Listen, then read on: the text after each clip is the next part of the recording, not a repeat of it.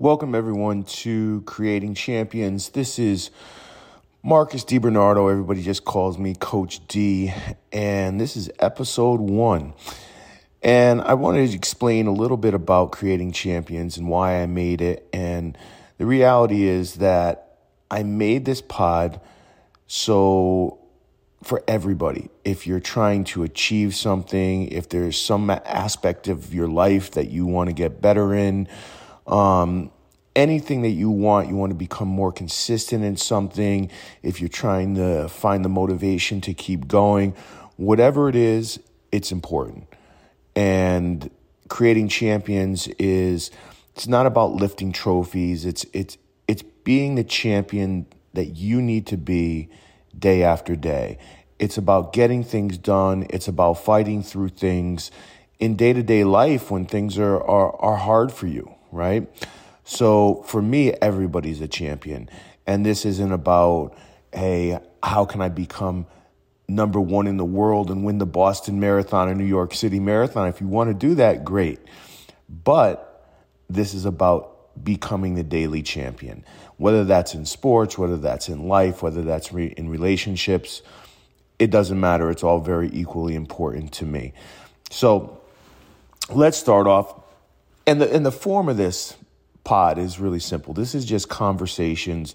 This is just me giving you thoughts on things that I've experienced in my 30 plus years of coaching and things that people taught me, from players to other coaches to environments. So let me start off this story today where I got a text from a friend last weekend, and he runs a high performance center for athletics out of Chicago. And he's like a really analytical guy. He researches absolutely everything in extreme detail. He's always focusing on the process. So, I first found this out from him when I had a conversation with him about a couple trees that he bought to plant in his yard. And if it was me, I'd just go buy some trees and plant the things and pour some water in the hole. But he knew everything, from the direction they're facing to what should be planted around them to how this tree how much wind this is going to cut down, the exact percentage of wind that goes into his yard, into his house, everything. So I just laugh, but this is what he does, and he's very, very good at it. So he wanted to know from me is how people achieve greatness. And he had listed 6 things to achieve greatness. He's trying to put together a formula of how people achieve greatness. And he wanted to know if I had anything to add.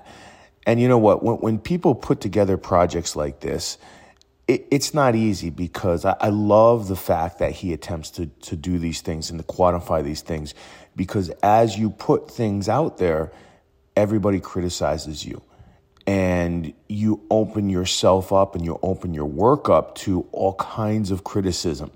And I love the fact he does that. And I always put my work out there as well, and people can criticize and do whatever they want to it, but it is what it is. So I think it's really good of him to do that.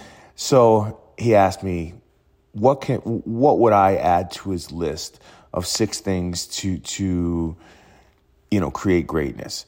And I told him it starts with the first thing, which is putting in the work each and every day. And I'm a little bit old school with this kind of stuff. So for me, it all starts with putting in the work. And number 2, I don't know what is in me that makes me say this, but I do believe this. It's better if you put in the work and you don't talk about it. Just be quiet. Put in the work every single day and don't talk about it. Then, 3rd, if you want to do it even better, put in the work, don't talk about it, but put in more work than anybody else. Those 3 things, very, very, very important. And you can only do those 3 things if you're passionate about what you want to achieve, or the motivation behind this is so high, right? So passionate. Now, his rebuttal, I mean, he's such an analytical guy. It's funny. He told me a story of super speed rondo, and I laugh. What do you mean super speed rondo? Like, what the heck could you possibly do to do super speed rondo in soccer? He says, listen, I pumped the ball up an extra 5 pounds, and he did all the tests, and it goes like 20% faster on a hard surface. So he calls it super speed rondo. I think that's awesome. We need guys like this because it's valuable. I think that's actually valuable. All right, 5% more air, balls go faster on a hard surface. Let's do it. So his rebuttal to mine was that there's plenty of people that work super hard, but their methods are not productive. And to be fair, I agree with him. But I worked on a golf course for I don't know how many years. I grew up in a small country town. And I started working at 14 years old in the apple orchards and peach orchards, right? And then at 16, I elected to transfer to the golf course. And I remember watching year after year. I must have worked there for 8 years. After year, the same people with the same crappy swing didn't improve. So I laughed. And it was really the first time, because I was always looking through the eyes of a coach at a young age, saying, man, just playing the game of golf isn't going to get you better, right? Because you're repeating the same crappy swing over and over again, but with some small adjustments like taking a lesson. And I remember it changed my golf game. My hips were going straight back instead of turning and getting myself in the position with the club. So when you turn your hips the right way, you rotate your hips and you let the club come back naturally, you're setting yourself up in a position for a much smoother, more accurate swing. And I never figured that out on my own. I needed that. And that lesson actually changed my golf game. And I'd be willing to bet that most of these people just came out to the course and never worked on their game. So he spoke to me about hacks. How can we lower the barrier to greatness? And I do agree that you can do certain things to lower that. But in the end, it all comes down to what did you do today to get to the next level? Because you better have outworked everybody that day. And yes, you could practice smarter, but it still involves a ton of effort. Now, sport, though, is not just, hey, what did you practice? Sport is, what did you do the other 22 to 19 hours a day? If you're going to practice for 2 to 5 hours a day, there's still 19 to 22 hours left in that day. So high-level athletes benefit from 10 hours of sleep. If you don't do 10 hours of sleep, you're losing out. If you do less than 8, you're really losing out. If you do less than 6, now you've got some physical and mental issues that are going to go on and really affect your game. And I could talk to you on a whole nother podcast about that. Did you eat right? Did you hydrate? Did you do rehab if you were hurt? All these things will affect what is the outcome of those 2 to 5 hours of training. Listen, the sleep one is an interesting one. I remember reading about this rat who goes through a maze and has electrodes hooked up to its head. If it goes right, it beeps a certain way, left a certain way. So the scientist observing the rat could tell, what way the rat was moving and going through the maze by the sounds that it made through the electrodes. So one day, the scientist is hearing the rat go through the maze, and he's at the office late. He says to his buddy, listen, go get the rat out of the maze. He's not supposed to be in there now. It's late at night. He goes and he looks for the rat in the maze. The rat's not in the maze. The rat is exactly where he's supposed to be, sleeping. So as the rat is sleeping, he's actually programming himself what he did that day. I thought that was actually interesting. It's more of a neuroscience approach, but it was interesting to me.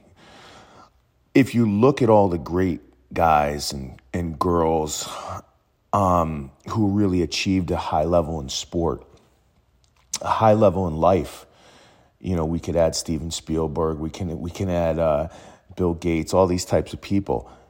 They did not do it without putting in the work. The work comes first. Whether you're talking Michael Jordan, Kobe Bryant, Dwayne Wade, all these guys outworked everybody else. Early to training, last to leave. Watch the David Beckham story. Completely obsessed. The Steven Spielberg story. Amazing. I don't know if it was true or not, but come on, the guy went to work with a briefcase when he was like 18 years old on the set of Paramount or something, or Universal, and he lied to security. He made a fake badge. He just set up an office in a trailer, and everybody thought he worked there. I mean, if that's a true story, it's amazing. When you think of what's his face, the Bill Gates, right? He started early on those computers and completely immersed, right, into that world. So things change, the environments change, and environments is a big thing when we talk about success and leading to greatness and achieving really good things. But passion and immersion are two things for me that are really, really important. Like Malcolm Gladwell talked about the 10,000 hour rule. And for me, 10,000 hours of crap is still 10,000 hours of crap. It needs to be something decent. It can't be the guy with the golf swing who stinks and continues to perform that stinky golf swing. It has to be a little more to it. But, some of the Brazilian soccer players I've had through the years, they're accumulating 14,000 hours of street soccer in different environments over the time from they're 5 years old to the time they're 14 years old. I mean, 14,000 hours. That's ridiculous. You're talking about, people who are great on computers and hacking and designing programs. These people don't just one day wake up a good, they live in that world. They live in that world. The guy who did the ringtones for the cell phones, the WordPress blog guy, these guys made millions. Mr. Beast dedicated his life to this. Logan Paul dedicated his life to being really good at what he does.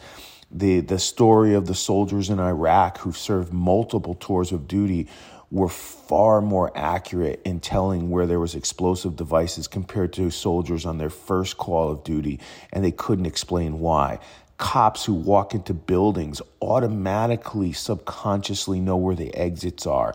If they go into a hotel and they're on the floor, subconsciously they know how many doors that in case there's a fire, they have to go to when they're crawling on the ground to get to the stairway so they can go to safety.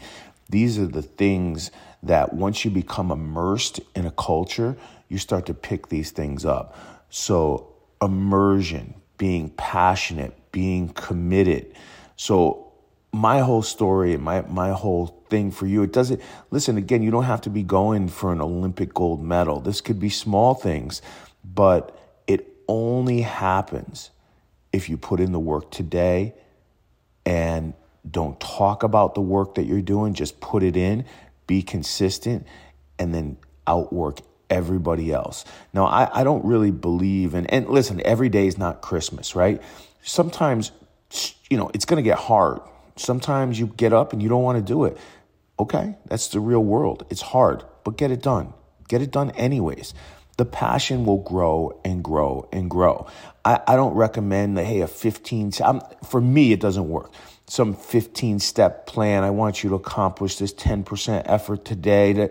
I say screw it. I say jump right into it. Immerse yourself into it. No 90 days, no 10%. Jump into it and don't look for excuses to quit. Just do it. And you know what? If you find out that you really this is not for you, don't stop jumping. Jump into something else. If that wasn't for you, maybe something else is. That's fine. Use the experience to decide what's next to jump into and keep going. Keep going. eventually you're going to get it and you're going to succeed. And I'm not saying find an excuse so you could quit and try something else.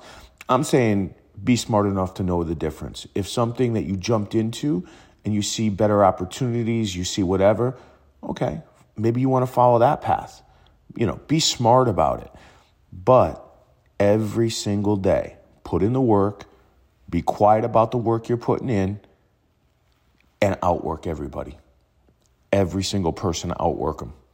So hope you enjoyed the Creating Champions today. And I'll be back soon with another episode. Take care.